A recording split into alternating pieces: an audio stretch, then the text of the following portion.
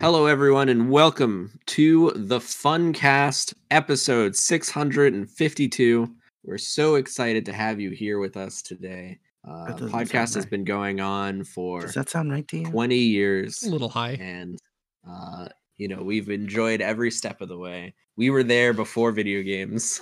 Did Andrew have a stroke? That's true.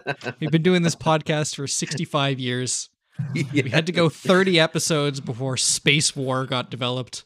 It's been a long road.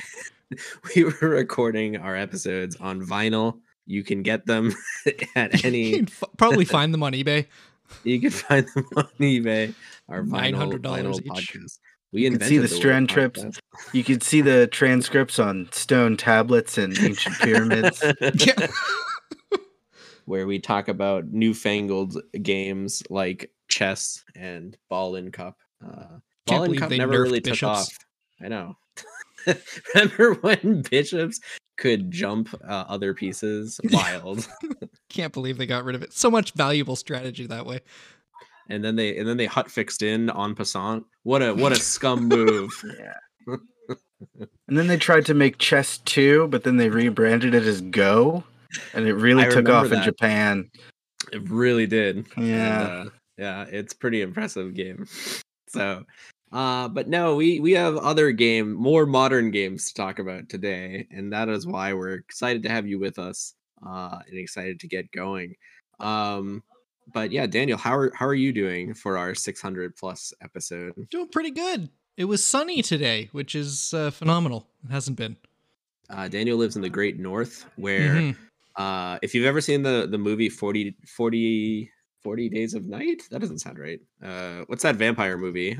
I'm pretty sure that's the one. Yeah, might be 30 Days 30 of Night. days. That's why it didn't sound right. Yeah. Do you often fend off vampires? Andrew's remembering the times when a month was 40 days long.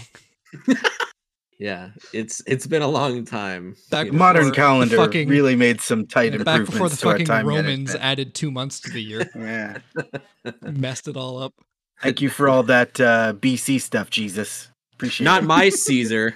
That's all I'm saying. That's what they did say, actually. We want a different guy. All right. Yes. So I'm glad to see that you've seen the sun. We've had plenty of snow, but then it's quickly turned into rain. This actually might be the least snow I've had in a winter, in a very long time. It's the same way here, where we've had lots of rain because it's just hasn't been cold, hasn't been below freezing, so it hasn't turned into snow.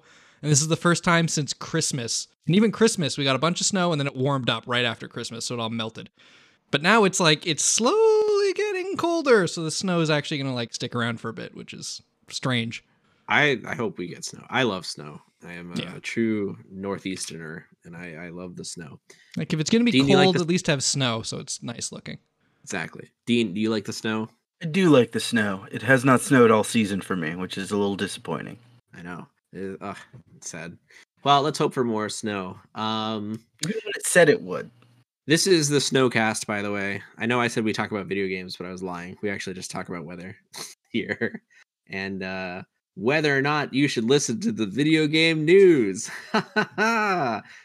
We got some news for you. So if you remember our last episode, we talked mostly about games, but generally what we like to do is at least catch up on some of the week's news. However, there's not a lot going on in gaming in January. There's been so many games promised to release in 2023, and I feel like we're already off to a really slow start, where the games that have come out have not made as much a splash as people were expecting and waiting for. So the first piece of news is sort of a follow-up from our last episode, where I think we talked about the D&D kerfuffle that had been going on for quite some time. Episode before that, I think, last week we didn't do it, or last episode we didn't do any news. Oh, then this must have been back in the previous year. So as a catch-up, Wizards of the Coast, owners of Dungeons and Dragons, were running afoul of many, many role-playing tabletop communities by changing the rules in the OGL. And the OGL is the Open Gaming License, which was something they had created a long time ago. I think around the time that third edition came out of Dungeons and Dragons. Is that right? Or Yes. Yeah, so that other people could take the rules of third edition, all the numbers, the classes, the level up system, many of the monsters and names and all that stuff, and they could use it in their own campaigns and like expand their stories from there. But Wizards decided, you know what? There's people out there that are abusing this system. Apparently their like main complaint was that people were using it to like make racist and like non-progressive sort of or I don't know the better word for non-progressive, but things that were really like not good. And they claimed that there was a bunch out there, and they didn't want people using their open gaming license to create that content. So the first thing, and they also, most did, importantly, you can have people like pay you for a license in the future with the new one. So that's a fun side effect. Yeah. So that was the side effect of it. They were like, by the way, we're updating the legal language, so now you also have to like, you know, buy this thing to like create content. And this was not great because it like took the ownership of a lot of the content out of people's hands. Even like Pathfinder, which I think is the largest of the communities, was probably the most impacted by this. Is that right? Yes and no. I actually know somebody who works at Paizo, so I have some insider insight there that I will not share.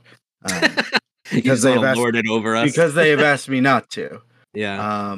But they are in the process of publicly making a lot of very big moves to distance themselves, including their own version of the OGL called the Open Creative License that is sort of turning a lot of games into like an open source direction, which the OGL technically wasn't designed to make things open source, but the idea is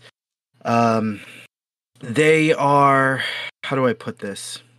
They, and I believe the number is in the thousands now, of a bunch of RPG companies are all agreeing to sign on to this open creative license called the ORC. Yes. Great. Open Creative RPG license. So the ORC license is going to be better than the OGL because the people from Paizo and other game companies got together who created the original OGL and then moved on to different companies. So they were there and they remember the spirit of the license that, you know, Wizards of the Coast and Hasbro are now trying to remove. So, they said, hey, we'll make our own. And anybody who has a company that wants to make games can use this ORC license, and it's going to be held by like a trust firm or whatever, like a third-party lawyer who doesn't work for anybody. It's a pretty cool system. It's very nice to see. It's certainly a lot more helpful. Like, it's very future-proof. Because I think the biggest thing that the OGL change revealed to everyone is that D&D had the rights legally to do this whenever they wanted, right? Yes. And so last week, the big story from Wizards was just like, oh no, we had no idea that this was going to make so many people upset. Just so you know, we never planned for what we released to be the final version. We wanted this kind of feedback. Proven lie, by the way. Our trial balloon leak was received poorly. Oops. Yeah.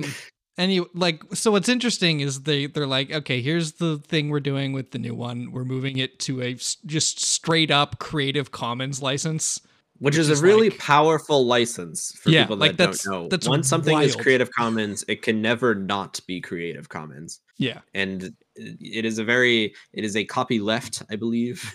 It's not fully, it's not like here it is like no copyright or here it is like fully open source. There are still, depending on the type of Creative Commons license, certain rules you have to follow. It's mostly regarding commercial use, but like that's only some of them, but largely like attribution. You have to say, hey, this is what the license is, and you have to respect the terms of that license in your copy as well. So like any derivative things also have to be Creative Commons, whatever the source is. Right. Which is great. That's a good move by them that they're going that route. And they're also like, hey, if you're licensed under the old OGL, you're still licensed under the old OGL. We're not going to revoke those. And it's like, oh, you did, like, It's one of those things where it's like, why did you trial balloon a weird early version that you must have known people wouldn't like? And I don't think they did. Just, I think Hasbro is that out of touch. I think if you had just said, "Hey, we're moving the OGL to a Creative Commons license," it wasn't to start. They call it a draft. They said they were workshopping it and they sent it to those people for feedback, but that is a proven lie. It was sent with documents to sign, which means it wasn't a draft. It wasn't a. So they wanted to sneak it by. They, somebody was brave enough, or multiple people were brave enough to leak the document and say, "Hey, if you're a creator, expect this document soon because it absolutely ruins your career." Yeah. And then they were like, "Oops, hand caught in the cookie jar. Haha, 'twas a draft. JK, bro." Yeah. And now here we are today. Wild. It's nice to see that at least they changed course, which is the most surprising part. I think what was funny. They haven't really. Well, they sort of have, but also they haven't. It's it's better than the first draft and probably workable because they're not delicensing, which was the main problem before. Not delicensing 5th edition is a really big deal because that was part of their intention was to have this apply to 5th edition moving forward. So that's nice. That is nice. But I think it's very funny to think though when you get into the delicensing stuff on the old OGL, what that ends up affecting. You start going through everything that was D&D and it's oh right. Hey, remember Knights of the Old Republic? Yeah, it's true. Those games are D&D 2 and 2.5. They were among the first OGL creations. They would have gotten delicensed. I'm sure Hasbro would have loved to drag fucking Disney into this mess. Hey, we need you to sign something new for that KOTOR remake you're doing. Hasbro already has Star Wars licenses for merch, right? So, but then it's going back really to people paying you, biting the hand that feeds you there. Good stuff. Yeah, but no, it's not. It's good in that they've made the Creative Commons thing is cool. They're making a lot of concessions now that they've been caught and are being shamed into doing the right thing. But then there are things that aren't the right thing. For instance, okay, so they have a history of doing this and it is a good thing. I'm going to start by saying that. They have had it back and forth with TSR because of a lot of just straight up racist shit they've published. And it was close enough to D&D IPs where they were able to sue and say, "Hey, this isn't our brand and you're trying to steal from that and make it really shitty." Now, they did that anyway because one, it's the right thing to do, but now they're using that as a cloak exactly. To say that they can basically they get to decide what's cool or not and are the arbiters of morality for whatever. And that's never going to work long term because they can't codify what that means. Right. And opinions can change over time. Companies can change over time. The people that write these rules can leave the company and then shitlords can move in and do whatever they want with it. It does make you wonder though, that does sound a lot I wonder if they were influenced from the people that sparked this decision by sort of the social media debate of who owns the content on the social media and who owns the content on platforms, right? Yeah. And whose job is it to moderate that? I feel it's one of those things that probably started as a good intentioned reaction to something, and then the language, you said, was somewhere left so vague that's can be used and lawyers and stuff are maybe we should write the language in such a way that we can do these other things if we want in the future, just to be safe. Because the lawyers are cover your own ass mode, and then there's probably some suit somewhere that's we need to make sure our ass is covered without understanding the full through. Because I don't know, I don't think anybody at Hasbro. The only thing the people at Hasbro, higher up at Hasbro, know is, hey, we need to do layoffs, but we're not doing them at Wizards of the Coast because their stuff's up 22% year over year, and that's all they care about. So, womp womp. Yeah. Yep. So, anyways, that's the deal with D&D this week, or last week, actually. Oh, there's more. I could keep going. Yeah, but we're going to move on. Because there's probably a whole episode there. And I wouldn't be surprised if a new piece of news comes out before next week, giving us a reason to talk about it again. Speaking of companies stay tuned for our tabletop role-playing fucking our subcast. Yeah. Subcast. Hell yeah. All right, moving on to shitty companies doing shitty things, which I guess is all gaming news is nowadays. That's right. It's your favorite best friend, Blizzard. Now, you may be asking yourself, listener, we do talk about Blizzard a lot. How is it possible that they've done something new that we haven't talked about? That was much like Sideshow Bob. They just keep finding rakes to step on. It's impressive. And it's almost intentional. This is the race to the bottom for Blizzard that they've been going down. I have to wonder if they're trying to tank their own image so that they could sell as fast as possible. But even that doesn't make any sense. Like it's just like this weird, like nihilist, self-destructive personality. Like, if we make ourselves a really like publicly shitty company and sink ourselves so low, anybody will buy us. Maybe even Microsoft.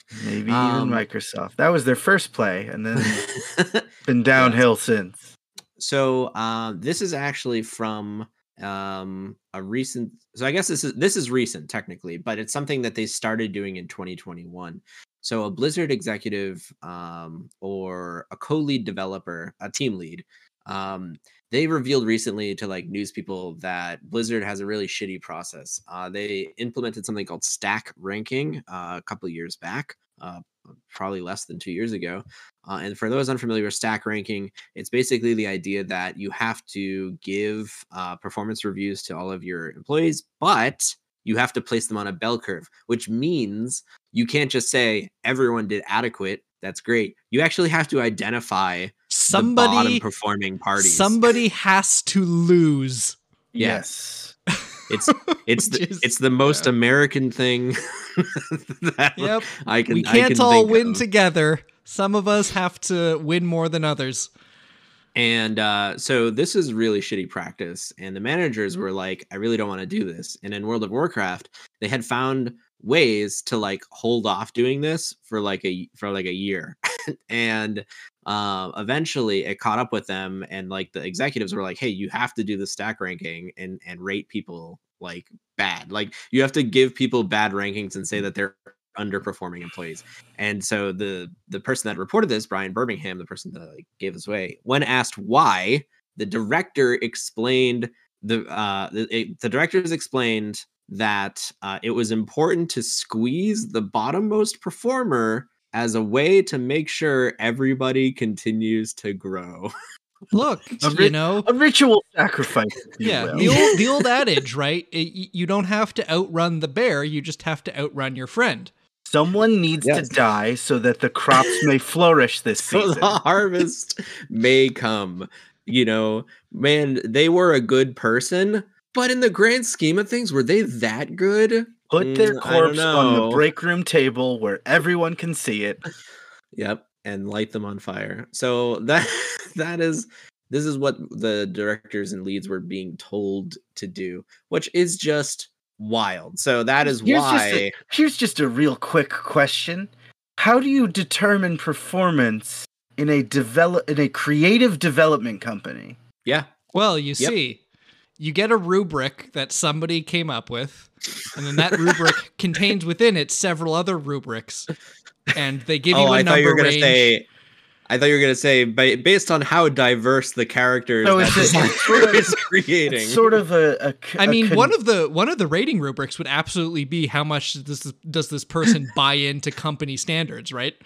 Right. So it's some sort of like cube of rubrics that cause suffering, like some sort of lament configuration. Essentially, yeah. Yes, exactly. It's and like, if you solve the cube of rubrics, I believe you summon Pinhead or one of the other Cenobites. How many of their contributions ended up in final build? Right? Yeah. Just shitty, it's just like shitty It's like objective when, measurements that have nothing to do with what your actual job like accomplishes or your It's role. like when Musk terrible. bought Twitter and his metric for success was lines of code written. Yeah, please print off your code and bring it to me. Not understanding that the people who wrote less code were tackling very difficult problems. Yeah. Or that the people that wrote the most code were making like massive library imports and just like including that libraries like don't and that's... matter.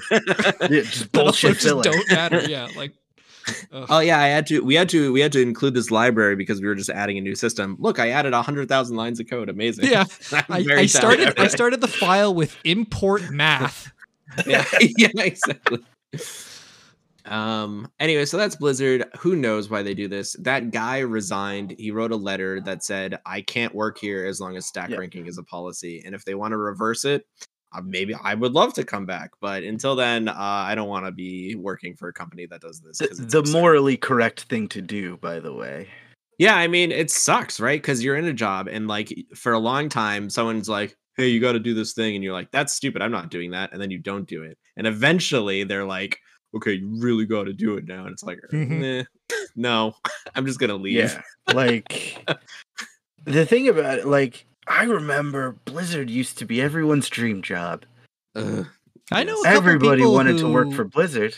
I know a couple people who are on the World of Warcraft team, and my impression, not going to name any names, but my impression is that, like, these days, everybody's problem, if they're working at Blizzard, involves the people that are above their team lead.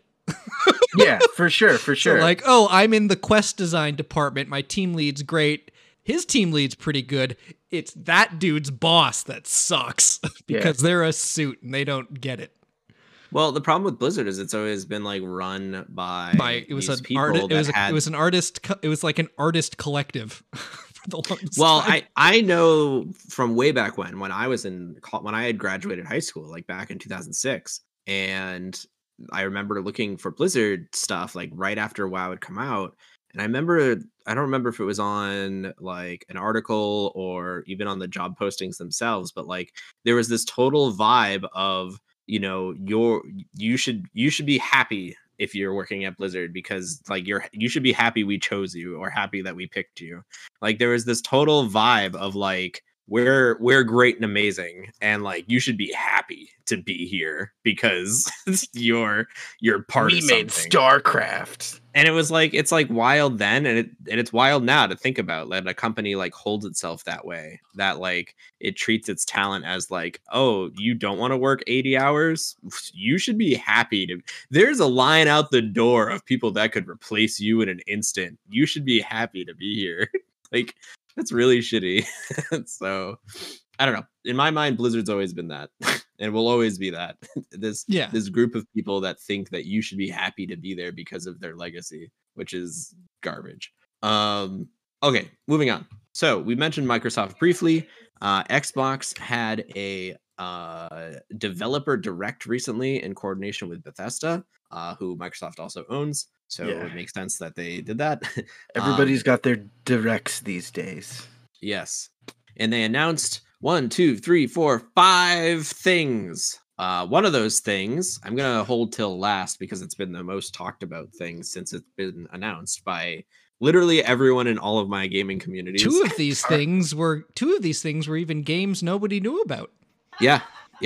The first one is Minecraft Legends, which I, before this podcast started, was racking my brains to try and understand what this game is. And I still do not know. It is quote unquote action strategy game made by Mojang. So the people that made Minecraft. And it is very Minecraft looking, but it doesn't look like the kind of Minecraft where you like change the world or like build and construct. Like there's no building elements, it seems. There's like a castle or fort building thing, but it's not like Minecraft. It's you're not like taking resources from the world to put them somewhere else. Wasn't there like what was the name of the Minecraft that was also Diablo? That's Minecraft Dungeons, which I did play like a bit. Yeah.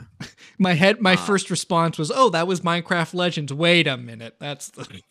And Legends looks like it's built like right off the same structure as Minecraft Dungeons. Like it looks Yeah. graphically exactly the same. Do you think it's just another one? That's what I kind of thought, but it doesn't explain it. Like if I look at videos, it doesn't look like it plays the same. Like Minecraft Dungeons was much more smaller worlds. Minecraft Dungeons was very much a Diablo clone. And like it was third person and like small arenas, and you sort of like walked through a mission from beginning to end. There was no exploration. Yeah. You know, it was like a swarm of monsters and you killed them. No, you're right. I'm also watching it literally right now. This is a bit more open world. I love the hesitation because it's like, is it? Maybe it's the world only exists around that fort. We don't know. Like there's no way to tell what this. Okay, it says discover an overworld of legends. Okay, whew, all right. So there is an overworld. Actually, you know what this game kind of looks like? What was that game that was Minecraft graphics and there was like a glider and like that came out quite a while ago. And there was Trove. like a glider. Trove. Okay, I have heard of Trove. Trove was one of them. That wasn't the one I was thinking of. You're killing me, dude. I know. I'm sorry. The forest is not a Minecraft like Google. Well,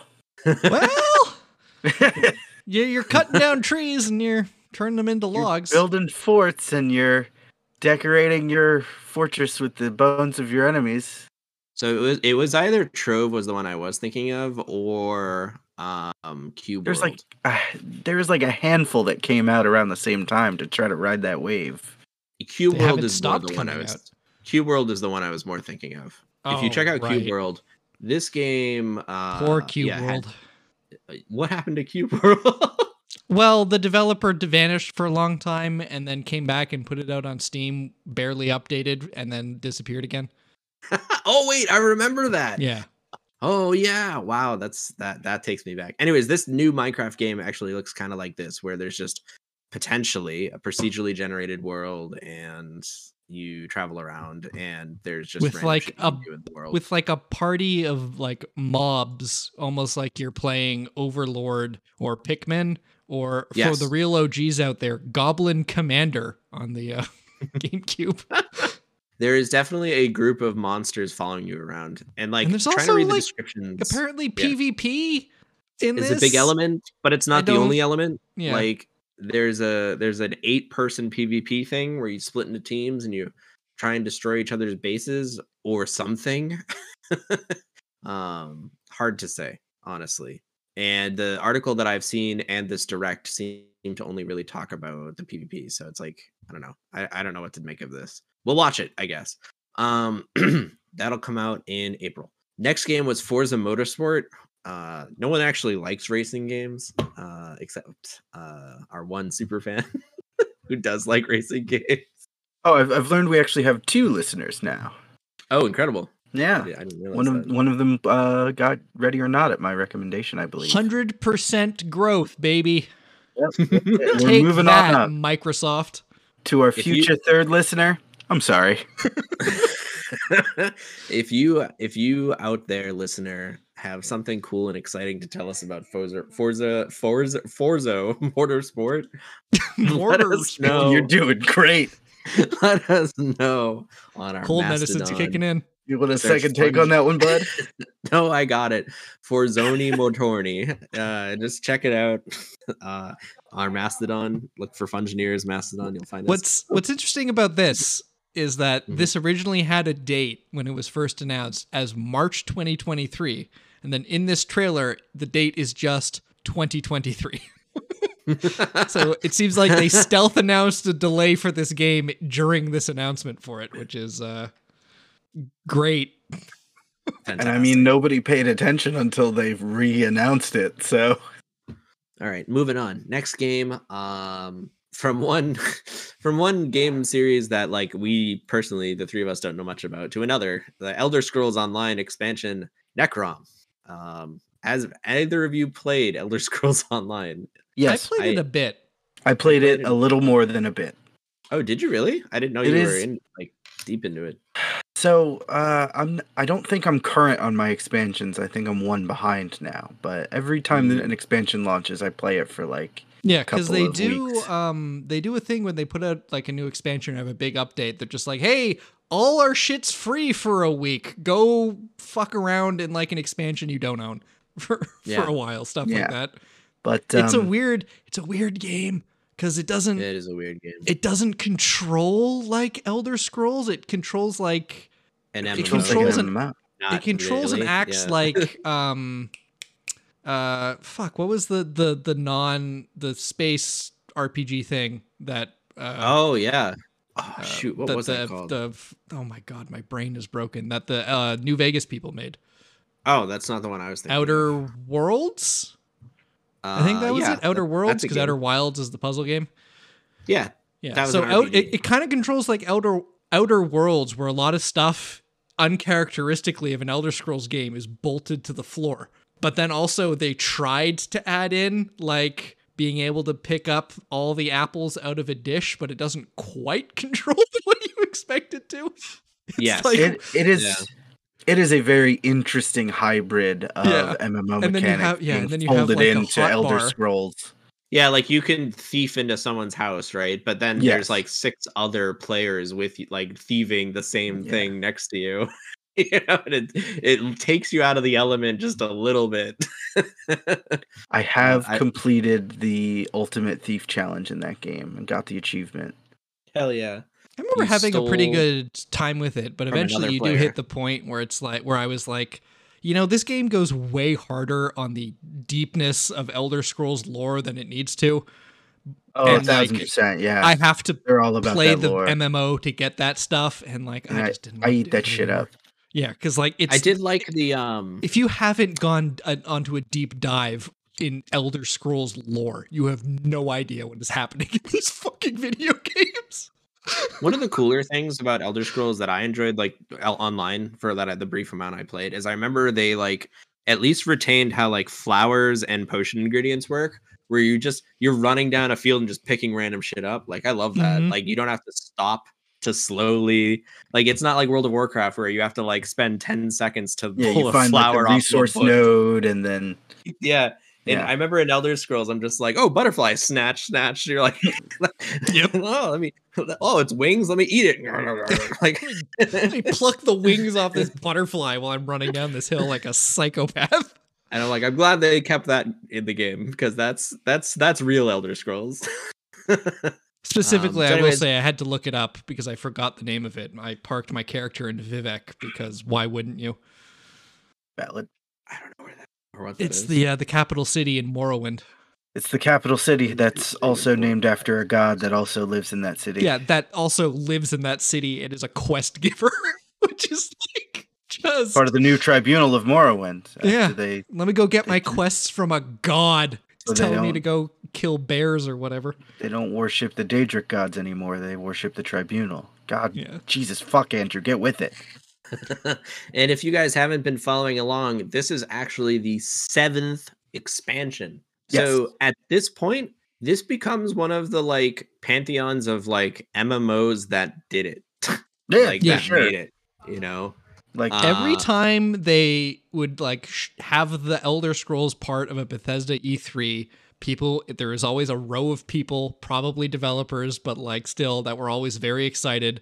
There are so many goddamn people that play this game that you will never hear of, right? It's like people who play The Sims, people that play Elder Scrolls Online. This is their one game for the most part. Like it's their thing. It's like, it's crazy how actually popular it is. You know how many Guild Wars expansions there were? 3. No, 1 or 2. Guild Wars 1 or 2. Guild Wars 1 had 1 expansion. Yes, it did. Guild Wars 2 has 4. Has a 4th one coming out, according to this. EverQuest 3 expansions. EverQuest has its 30th expansion coming out in December. Hell yeah! Right. When I gave a shit about EverQuest when I was like 13. They've been doing an expansion every December now, one a year since 2017, and before that it was like kind of random. Some years there were 2 expansions a year. Current player count. That's insane that EverQuest is not shut down. That's incredible. I had no idea. I thought EverQuest outlived its sequel. Yeah, it sure did. I remember that. Which is I remember when EverQuest 2 came out. That's so I funny. played so much fucking EverQuest. EverQuest is the 30th expansion to EverQuest. That can't be right, Wikipedia. I think you're missing a name. And looking at this, it just says EverQuest : is the 30th expansion to EverQuest. 12,000 people daily play Man. EverQuest? Yeah. Amazing. Yeah.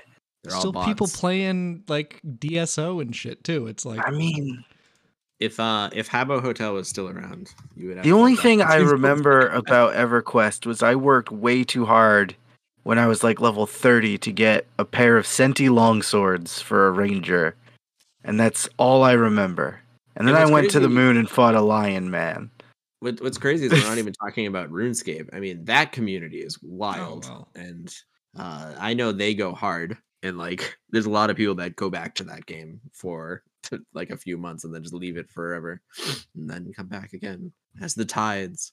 Okay, so those were like sort of the less exciting games. Next one we have is Redfall, which is a new game from Arcane Austin. Now, I looked it up because Arcane makes a lot of games. They made, Deathloop, and they've done Dishonored series and Prey. And I guess originally, before Dishonored 1, Arcane was just one studio based in France, and they had a location in Austin that worked on the same games. But after Dishonored 2 or Dishonored 1, after Dishonored 1, that's when they split into two studios. And so Arcane Austin, according to Wikipedia, has only worked on Prey as their other game. So maybe this game will be like Prey. Who's to say, really? And who knows like exactly where the distribution of work lies, but it is interesting to see them come out with a new game. It is a solo or 4-player co-op shoot 'em up where you fight against vampires. Actually, not technically a shoot 'em up. They are calling it an immersive sim. They're calling that shot early. Oh my god! right, but No, like they also not. call Deathloop an immersive sim, and they've toned because look, the last couple immersive, straight up full ass immersive sims they made did not sell well. So, given how they toned back that stuff for Deathloop, I imagine this is also going to be in the toned back immersive sim because they are terrified of, this actually needing to entire sell game video you're games. looking down the barrel of a gun. This is a shooter. You keep calling it anything else is silly. Fair enough. I'm not here to argue. I No, mean, it's gonna I be barely it's gonna know. be a shooter where you can hop in the windows because there are boxes stacked and you can crawl along in the roof. Okay, you know what? Hold on. Just what is Redfall? I already said it's a single player, up to 4-player co-op, and you fight vampires. Yeah, but like, what is it? Because I What's the keep game watching loop? things. I keep watching things about it, and they show me nothing. They show me that there will be vampires, and that's about it. Is there any? Do you need to know more?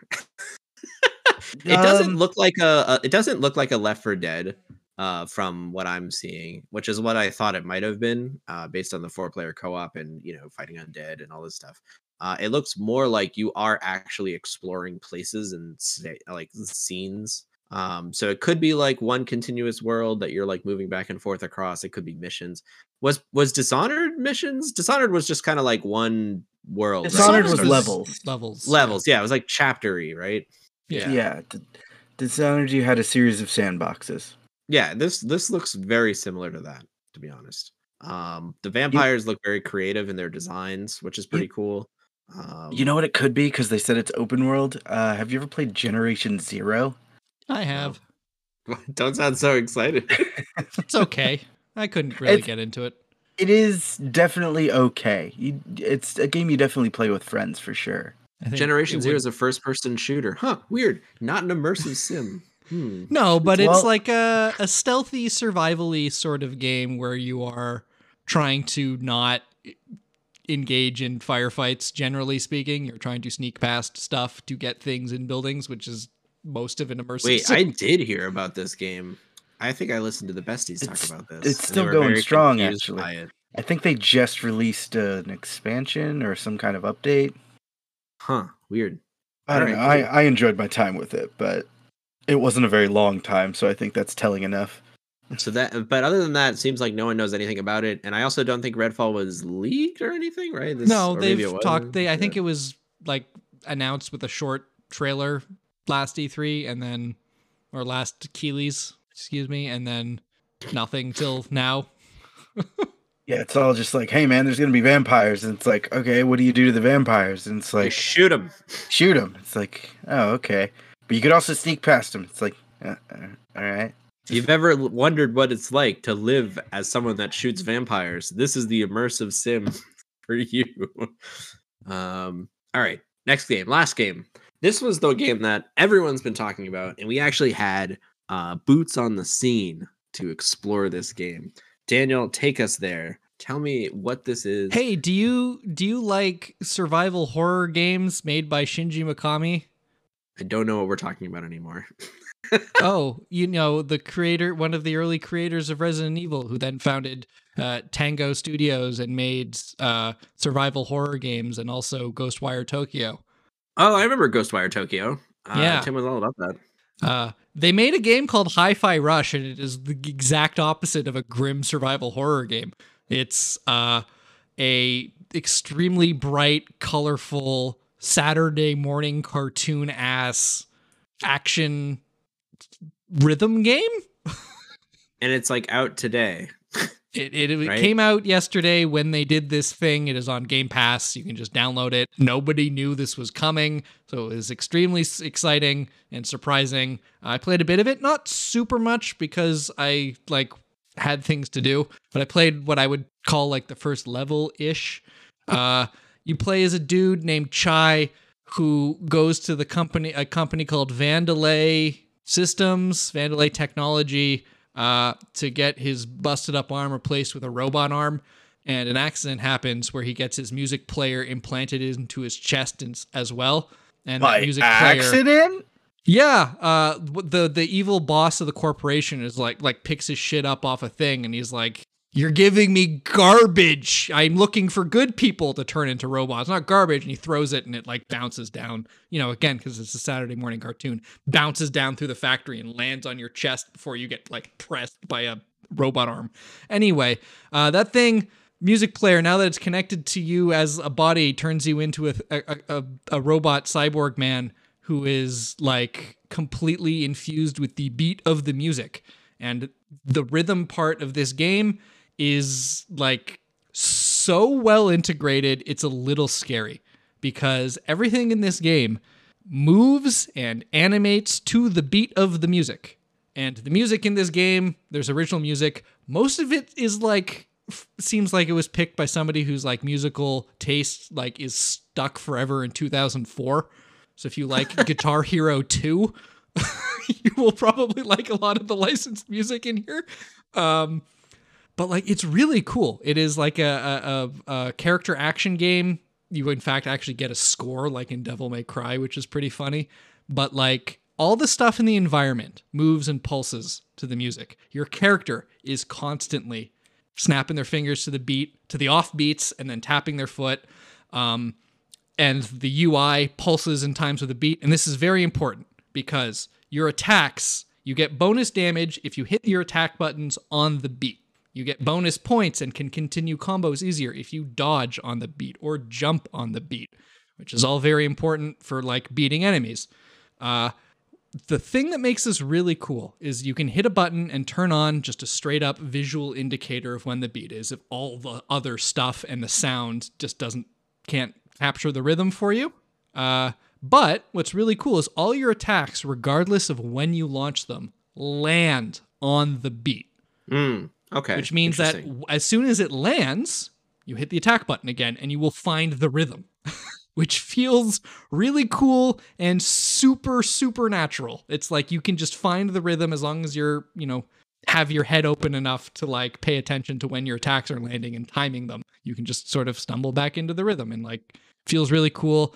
I unlocked a cool robot cat that's being like controlled by a person, and it like syncs up with you and it adds an extra attack to your arsenal, which is like, oh, as part of this combo, you get another extra rhythm hit. I think it's called like a rhythm beat or something that you can activate, which is kind of like a an extra attack that like does AoE stuff and like explodes. So again, it's all about staying on the rhythm. It's really cool. People have been talking about like a lot of different influences they see in the art style because it's cell shaded. I know a lot of people are like looks a lot like Jet Set all Radio. The key art and stuff in the cutscenes is all done on like 2s and 4s like an anime, or 2s and 4s like a rhythm, which is pretty cool. There are lots of things called the 303 or the 404 or the 707. The cat's name is 808. These are all drum machines and electronic bass machines, all of which are very popular. The 303s like is a bass line that like created electronica. You've heard an 808 drum machine in basically every song in the last 35 years. So like, you know, it's pulling from a lot, and it has. And when I say it's like a Saturday morning cartoon, I don't just mean how it looks. I mean the fact that if this game is so earnest about its characters and like its world, where it's like, you know, part of the problem people have with like Forsaken is that it's kind of cynical, so a lot of its jokes don't land and come across as cringy. This game, it doesn't do that, because these are all just like, these are pure. Chai is a pure boy. He's an idiot. He just wants to be a rock star. He doesn't know what he's doing. So he doesn't have the Travis problem. Because when I see this game, the first thing that came to mind was, oh, it's No More Heroes. No, this is No More Heroes if you switched it from cynical about the video games it's pulling from to deeply appreciative. Yeah. Because it even has really like combat that looks like No More Heroes. Now that I'm actually finally at a scene with combat, like, I know people are comparing it to other games, but to me, I was like, this is what it looks like to me. Like No More Heroes 100%. But yeah, Travis is like the worst part of that game because he's insufferable. This is a plucky, happy-go-lucky moron main character like you would find in a like kids cartoon. It's fun. Yeah, I mean, it's very colorful. I do like that people are finally getting weird with rhythm games. Yeah, because like, I know, right? There's been a trend, you know, like Bullets Per Minute and Metal Hellsinger. Bullets Per Minute, Metal Hellsinger. Yeah. Hellsinger, that's what it was. You know, stuff like that. Like, hell yeah, get weird with it. Because those games are all successful, and they should be. And when you the difficulty selection, actually, when you start the game, is straight up like, hey, normal has wider rhythm timings for all this stuff. And if you go into hard mode, you know, enemies do more damage to you and have more health, but also the timing window for the rhythm gets tighter as well, which is neat. So what's wild is, what's funny is you mentioned earlier, I was looking at the Wikipedia for this, and you had mentioned earlier that you keep in mind, this is from Tango Gameworks, the people that made Ghostwire Tokyo and Evil Within, I believe, right? And so they said in an interview last year, John Johannes, who directed the DLC for Evil Within and Evil Within 2, is going to be working on a new title that is the complete opposite of horror. So this was this was the game they were talking about. That was the only warning we had. And then they announce it and say it's available. They did and it's available right now, which was like, I was listening to Yahtzee's podcast yesterday because it showed up on YouTube, and I don't know, I think he could be pretty interesting. And he was talking about with his podcast co-star or co-host, you know, whenever games do these very short like release announcements to actually like playing the game, they've like always worked. They've always been to have it be like, and it's coming out next week, or it's coming out today, or it's coming out like in a month, like, you know. And every game that, you know, tries to do these like 2-year announcement cycles have always like flopped in some way, where they had to do like extra long and delays, and then when it finally comes out, it's just like not anything, you know. And it makes you wonder why do games chase hype better, right? Like why don't they hold on to it until like, you know, like, wow, this looks really cool, oh, I can check it out right now. I bet you that Bethesda, if they weren't owned by Microsoft, wouldn't have said like 3 years ago or whenever it was, yes, we are in fact working on Elder Scrolls 6. They probably wouldn't have, because they normally don't. Like they announced Fallout 4 a month before it came out. They did a deep dive at QuakeCon for Skyrim the month before it came out. And like, they let you know they're working on something, but then they show it to you and then it's out in a month, which is like I appreciate that. I mean, Apex Legends is still going strong, and they announced that day of launch just like this game did. Yeah. Like especially when it's games like this that are exciting looking. Like playing it, it's like, oh shit, like I'm actually really annoyed that more games that like video games could look this good whenever they wanted to, and they just don't. Yeah. And it annoys me. Just without being like photorealistic, like Unreal like, Engine 19 this game bullshit. Looks good. It's so good looking. It's so detailed and colorful, and like, oh my goodness. It's very refreshing. So the games industry and just genuinely kind of the art industry as a whole does not like to innovate on a large budget. No. Mm-hmm. Well, I was gonna say, I think it has a lot of Splatoon vibes in its like color choices. Yeah, it's got, and, got some of that attitude. It's genuinely like I look at this and I'm seeing a comic book. Mm-hmm.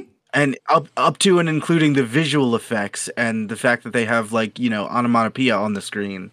Yeah. Like, and a lot of that stuff is functional because it's like a lot of the visual stuff is also playing as for like helping people who maybe can't hear who are playing this game, because everything moves to the beat. Your little cat dude pulses to the, all the automatopoeia is like super useful because it pops up on the beat.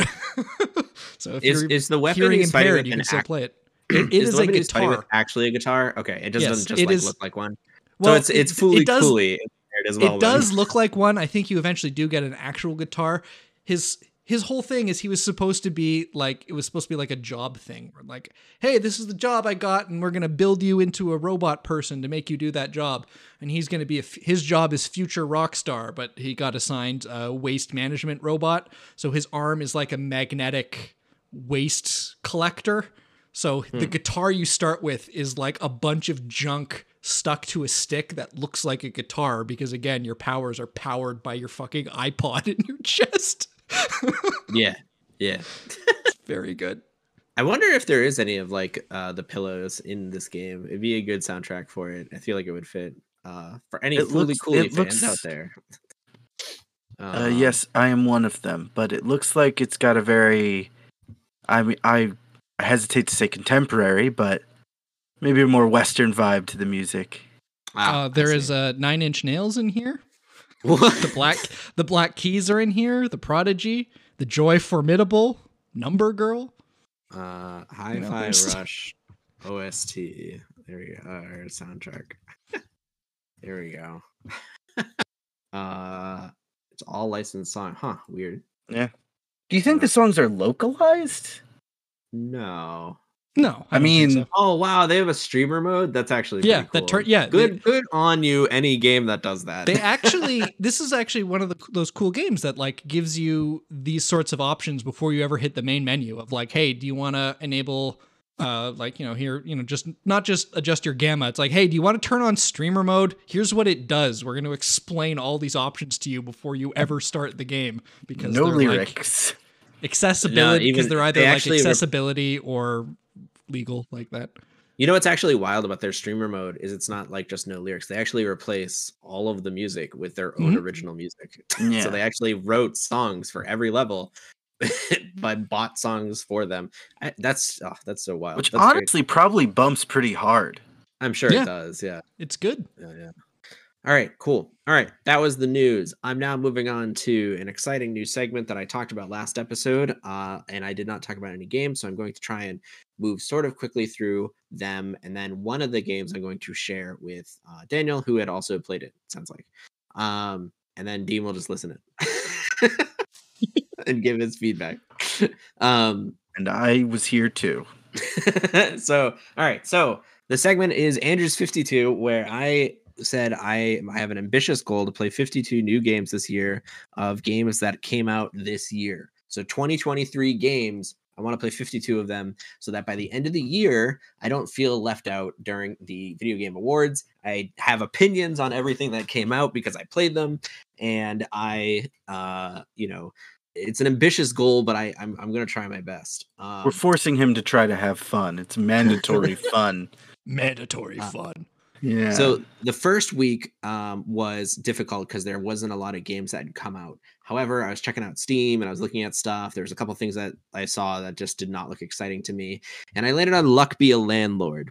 Now, Luck Be a Landlord is a really cool game that has been in early access for like 4 years. So it's been in early access for a long time and people have played it, but it did technically come out of early access and was released the first week of January. So it counts. So that's the game I started with. It's made by a solo developer. It's really like a low budget indie game where it's basically just a menu. And the game concept is very simple, and it kind of reminds me of like Vampire Survivors in a like how simple the concept is. But it can also be okay. I have seen. I had to Google this because I'm like, what the fuck game is this? And then I saw the Steam page, and I'm like, oh, I know exactly what this is. Okay, right, this thing. So the game is a slot machine deck builder roguelite. That's the game. Slot machine deck builder roguelite. And what you do is every time you start a new run, you have a slot machine, and some of the reels are mostly blank, and you only have like 8 symbols on them. Whenever the symbols appear on screen, they all do different things and they all have different rules. So for instance, when the coin shows up, you get $1. When the chicken shows up, you get $1, and sometimes it lays an egg. If the sun shows up, you get $3. But if it's next to a flower, the flower gives you an extra $1. And the flower also gives you $1. And sometimes if it's a seed, the seed will turn into a fruit. And the fruits also give dollars. But the fruits give different dollars depending on what other fruits they're next to. This is like Cones of Dunshire from fucking Community. There's so many different slots and there's so many combos. So like what you start building is you start building these reels of like symbols that react to each other if they show up next to each other. Like if you get the thief, he steals stuff from you every turn. However, if you get the bounty hunter, then the bounty hunter will kill the thief and the thief gives you double all of the money it was taking from you. So you want to try and get thieves and bounty hunters so that they play together. Also, if you have a banana peel, which you can get from a banana that was eaten by a monkey, then the banana peel will kill the thief and also give you the money. So, like, fantastic. So there's just all these combos that, like, every single time I played the game, I'm like, what the hell is this symbol? And then you're reading it, and you're like, oh, okay. But you don't have to do anything. It's just like, do you want to add one of these 3 symbols to your reels? It tells you what it does, and then you pick it. Then when you spin the reel, you hope it lands on something good, and you get like money for that day. And the goal is to get as much money as you can, because every 7 spins you have to pay rent, because that's why it's Luck Be a Landlord. You're paying rent to your landlord. And the goal of the game is to defeat your landlord eventually. So after you've paid rent to them, I think 7 times, and on day 8, which each day represents a new like roguelite cycle or a roguelite run, you get to actually fight the landlord at the end. And so you you defeat the landlord, and if you kill the landlord, then you can spin forever and you no longer have to pay rent. Truly a wonderful narrative. The Steam description is Luck Be a Landlord is a roguelike deck builder about using a slot machine to earn rent money and defeat capitalism. Is that not exactly what I said? In less words, but yeah. Features, roguelike gameplay, lots of symbols to add to your slot machine, plenty of items to choose from, a terrible landlord to defeat, a dog you can pet, capitalism. Yep, all right, sold. And it's very fun. The game is $10, which is like probably, I want to say, regrettably more than it's worth. But I do think that solo devs are cool, and I think it's a cool concept. And honestly, also, if you pick it up on itch.io if you're so inclined. Yes, and I think it's cheaper there too, actually. And if you like Slay the Spire and you like the kind of like randomness of Slay the Spire and you're not like a very deep strategy thinker, I think I think Luck Be a Landlord can be really fun as a casual game because it's so luck dependent. So you can build these massive reels of just stuff and hope it works out, and maybe it will. And because it's a slot machine, you don't have to like think too That's hard. like However, 95% of my first run in a roguelike anyway. yeah, Maybe this will exactly. work. But if you want to min-max it and like optimize your reels, you totally can. That's there too, right? There's an achievement for getting like 9 million gold, and I'm still like have no idea how the hell you would get that much gold when in general you're getting like 10 or 20 a turn. But there is ways to get like multipliers upon multipliers upon multipliers that like really start adding up, and you can get like 1,000 and then 10,000 a turn. It can get wild. Anyways, the point is the game has a lot of depth for what it is, even though it's very simplistic in its display. And I really appreciated my time with it. I played it for 6 hours. I beat my landlord and I was done with it. But, if they add more content, I could see myself coming back to it. Like I said, the game was in early access for like 3 years. So 3 or 4 years. So it probably isn't done with it. All right. That was game 1. It was very good. I enjoyed it. Game 2 was Vengeful Guardian Moonrider. This was a really cool game. It's Vengeful Guardian, Moonrider. That's what it's called. I stumbled into it from a what are the best games of the year so far, and this one showed up, so I picked it up.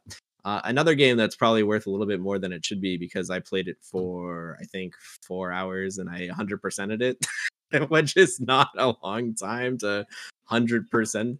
Sorry, 2.2 hours and I 100%ed it.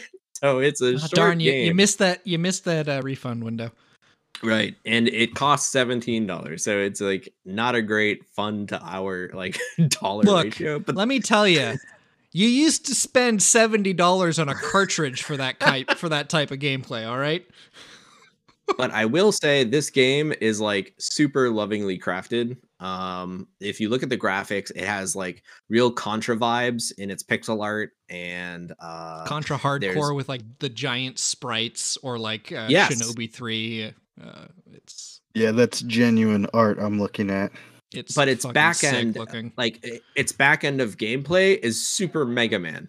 It's very Mega Man-y. Yeah. There's a stage select. Every time you beat a boss of a stage, you gained their power, and then you could use that power against other bosses. And I'm sure it has the Mega Man X fucking health bars for you in the boss. It's Yeah, they're clearly inspired by a bunch of different games here. Your sprite is huge compared to Mega Man, which makes it feel like a Sega game.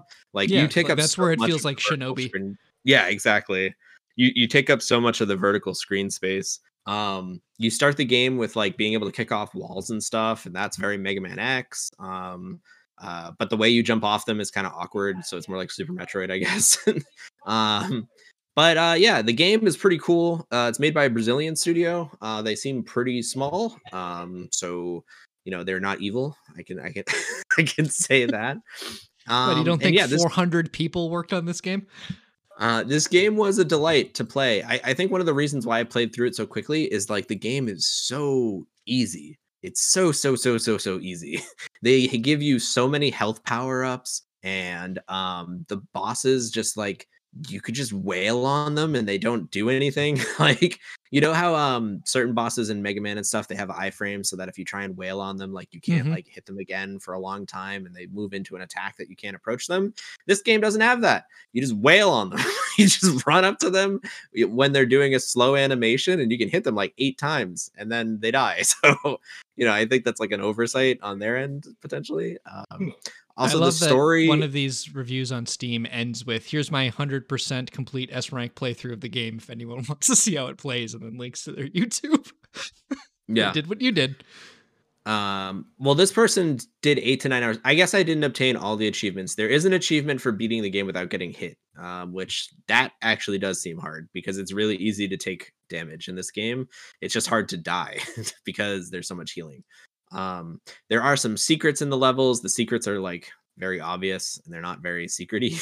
And they give you sort of power-ups to give you special bonuses. You can heal over time, you heal when attacking enemies, you use less resources when using your special attacks. You gain special resource energy back when you kill stuff, all that good stuff. The story is absurd.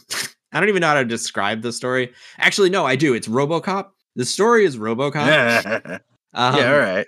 Where you wake up and like I guess you wake up from a pod because I guess you died and were reprogrammed as a robot.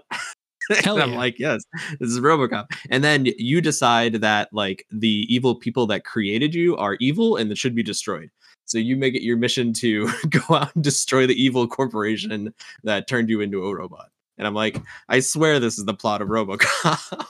So I looked it up and I'm like, this developer name sounds familiar. If in case you're wondering, Joy Masher also made Oniken and Odalis and Spooky Station and Blazing Chrome, which is Blazing Chrome's a very good Contra. Ooh, I have not played that. Blazing Chrome. Nice. So overall, I think the game was pretty cool. I'm glad I played it. The art was really nice. I really love good pixel art, and it had some cool concepts. I just wish the game was like harder or twice as long. One or the other. And then I think I would have gotten more out of it. Yeah. So that was my time with Vengeful Guardian Moonrider. I think if anyone were to check it out, I would pick it up on sale, or I'd pick it up on... This would actually be a perfect Xbox Game Pass PC game. So if that ever shows up on Xbox Game Pass PC, you should definitely check it out. Really short playthrough. Those are my favorite Xbox Game Pass games, is like these really short ones that you can just pick up and play. Really great weekend games. Okay, moving on. Final game that I just picked up last week, and I've been playing nonstop since I picked it up, because I am a masochist, is Fire Emblem Engage. So if you guys remember the big hype of a couple years back, Fire Emblem Three Houses, this game is not Fire Emblem Three Houses. No. Do not get this game thinking it is Fire Emblem Three Houses. This is Fire Emblem punch you in the balls difficult Fire Emblem game. So the development history of this game is that I think originally, before COVID fucked everything up for everybody, this was supposed to come out for the 30th anniversary of the Fire Emblem series. It's why all the fucking Engage rings are past characters from past games. Yep. It's why this is back to just being like a fairly linear chapter select world map with repeatable battles. Yep. It's a deliberate throwback to like Fire Emblems 1 through 7. Yes. It 100%. So the only chapter 7, by the way. So I'm still pretty early. I'm actually pretty early too. I only made it to chapter 10 recently. And I assume there's like 30 or 27 or 25 or whatever the normal number of chapters is. I played Three Houses. I loved Three Houses up until a point where the game became so easy that I just could not like bring myself to continue playing it. Also, I did the edgelord path. As I call her edgelord guard. Congratulations, you chose the second worst story. and the problem with that path is big spoilers for people that haven't played Three Houses, but you basically have to go and kill all your friends, and that part wasn't so fun. So I didn't enjoy that aspect of Three Houses by choosing that path. So that part wasn't great. In this game, it doesn't seem like there is any path choosing yet, but I'm sure there'll be some sort of shift in the story or time skip or something halfway through. But the game before that I played was Fire Emblem Awakening, and this game reminds me very much of Fire Emblem Awakening, which I guess is just more of a bog standard Fire Emblem game. So for those unfamiliar, what a bog standard Fire Emblem game is a story that's complete nonsense. There's a great evil. Yep. You are a great good. You have to defeat the great evil. Why? Because they said so. The story is fantasy anime tropes assembled together. You will recognize all of the story beats if you have watched any amount of anime. All the characters are then also stock characters from the fantasy anime library assembled in different orders. Much like every other two wheels. They spin two wheels to determine the personality of every single character. This character likes spin the wheel muscles and also likes spin the wheel horses. Is a tsundere. Or this character likes spin the wheel singing and spin the wheel eating food. It's like, oh yeah, no, I know exactly what 9 anime characters this character is. Yep. This character likes fan clubs and like down to like they're so stock again, this is completely standard and like this is all fine. This is not a complaint. But like they're so stock, it's like, oh, I recognize what tropes you're pulling from. I know your entire character. I know exactly where all your stories will complaining go. about it. Yeah, I'm not complaining about it. Yeah. I want to complain about it because Fire Emblem has been doing this for so long that like 30 years. It can't possibly be that hard to write characters slightly more interesting. Like, can it? No, but you got to remember, it's anime. Effort is not something you do in the anime industry. You got to build out of stocks and tropes. The thing about the story too is like usually the Fire Emblem stories evolve a little bit so that there's like some sort of small twist that's like kind of interesting. But like, man, the call to action in this game is so bad. It is such a wet fart of a beginning. So bad. It's like you. So for Dean, the story is that you've defeated the great dark dragon Somnel, and then you fell asleep for 1,000 years. Then you wake up. Somnel has returned, and you must defeat him again. That's also, the call. That's how the game starts. Also, as the introduction, as the introductory cutscene to this waking up makes clear, you got a big titty anime mama who wakes you up. Which is she's very funny. She is your mom, and you're like, I'm sorry, I don't remember my past because I've been asleep for 1,000 years. And she's like, that's okay. Anyways, go defeat the evil dragon.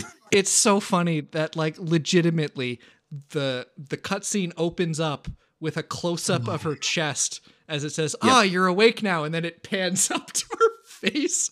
There's another cutscene later with a character with like mysterious child, and like you find her and it's like, oh, your leg's bleeding, let me bandage that for you, and it's like an anime cutscene that's just like, oh, we're putting this in here because we want to show you anime feet. It's like, yep, yes, we just want to see the feet. It's a Fire Emblem. Oh, it's man. one of those.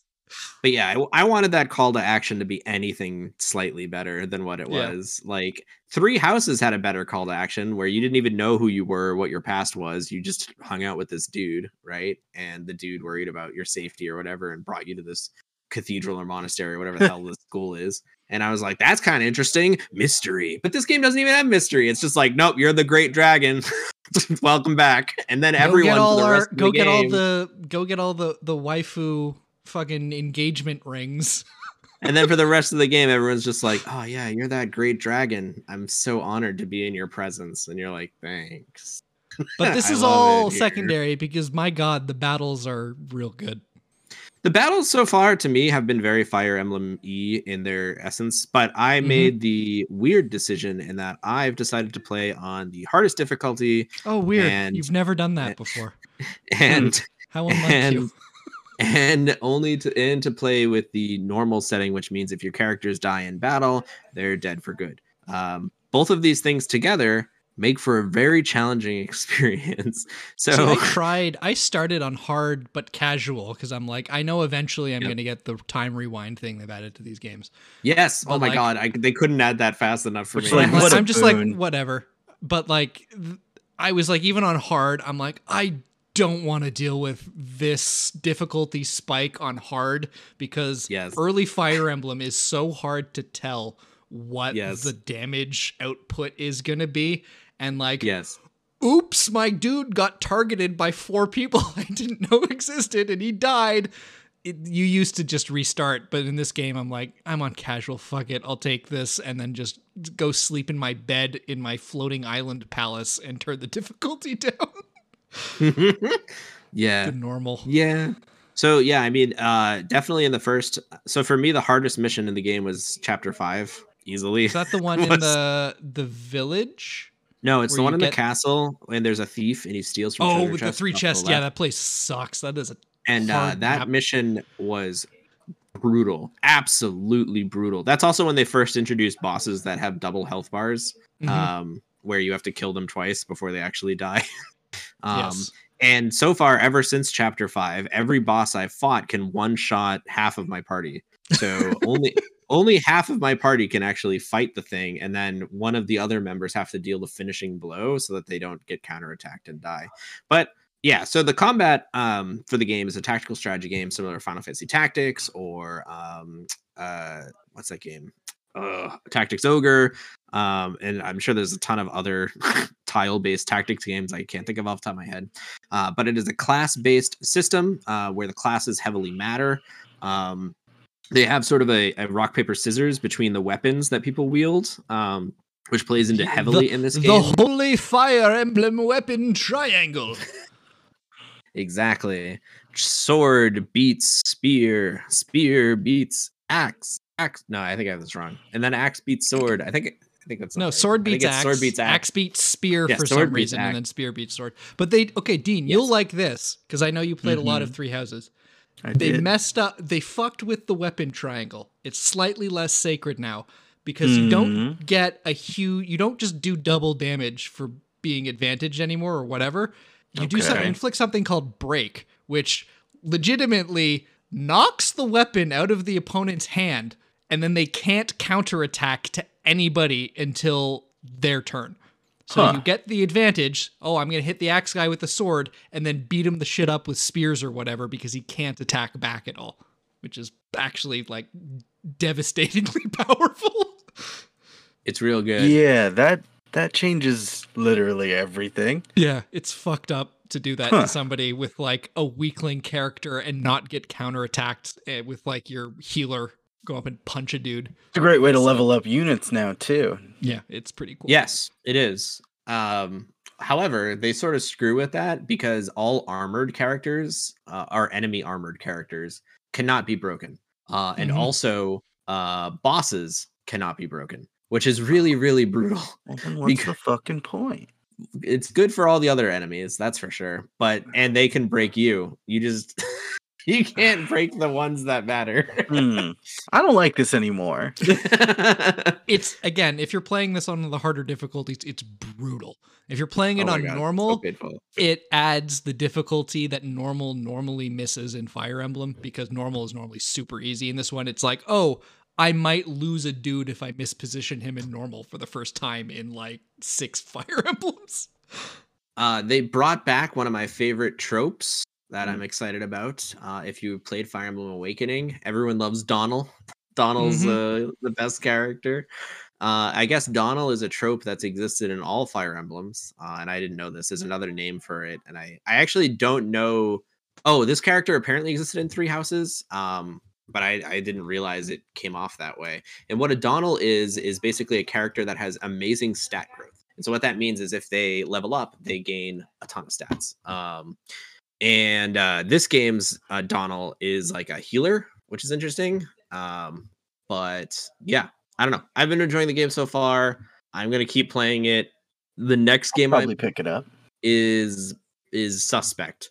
I don't know if it's gonna be Forspoken, which I'm like really reluctant to buy because it costs so many dollars. I mean, off the bow, like initial reviews does not look promising. I'm leaning more towards maybe just picking up Hi-Fi Rush and just going down that path, because it already seems like something that like is going to be brought up at the end of the year, regardless of anything else. And if Forspoken is most likely not going to be brought up at the end of the year, so I think from that perspective, it makes more sense to grab this. So maybe I'll do that. All right, that's it for me, and I think that's our show. I must apologize for like taking up so much time at the end, but I had all these games in my backlist and I needed to talk through them. Hopefully next week I will only need to talk about one game. True, you don't play video games, so I do now. I had 49 more games to go. Like, but so well, when you put it like that, you do that, and knock that out in a weekend. Geez. Slightly less than an hour per game. All right, guys. I will. It was fun talking to you all, and I hope you enjoyed our FUNCAST session. We hope to hear from you on our Mastodon. Search Fungineers on Mastodon, and if not, please listen to the next episode. Leave likes and reviews on podcast stations anywhere where you listen to us, and we'll read them and enjoy them. But thank you so much, and we'll see you next time. Goodbye. All right, later. Bye.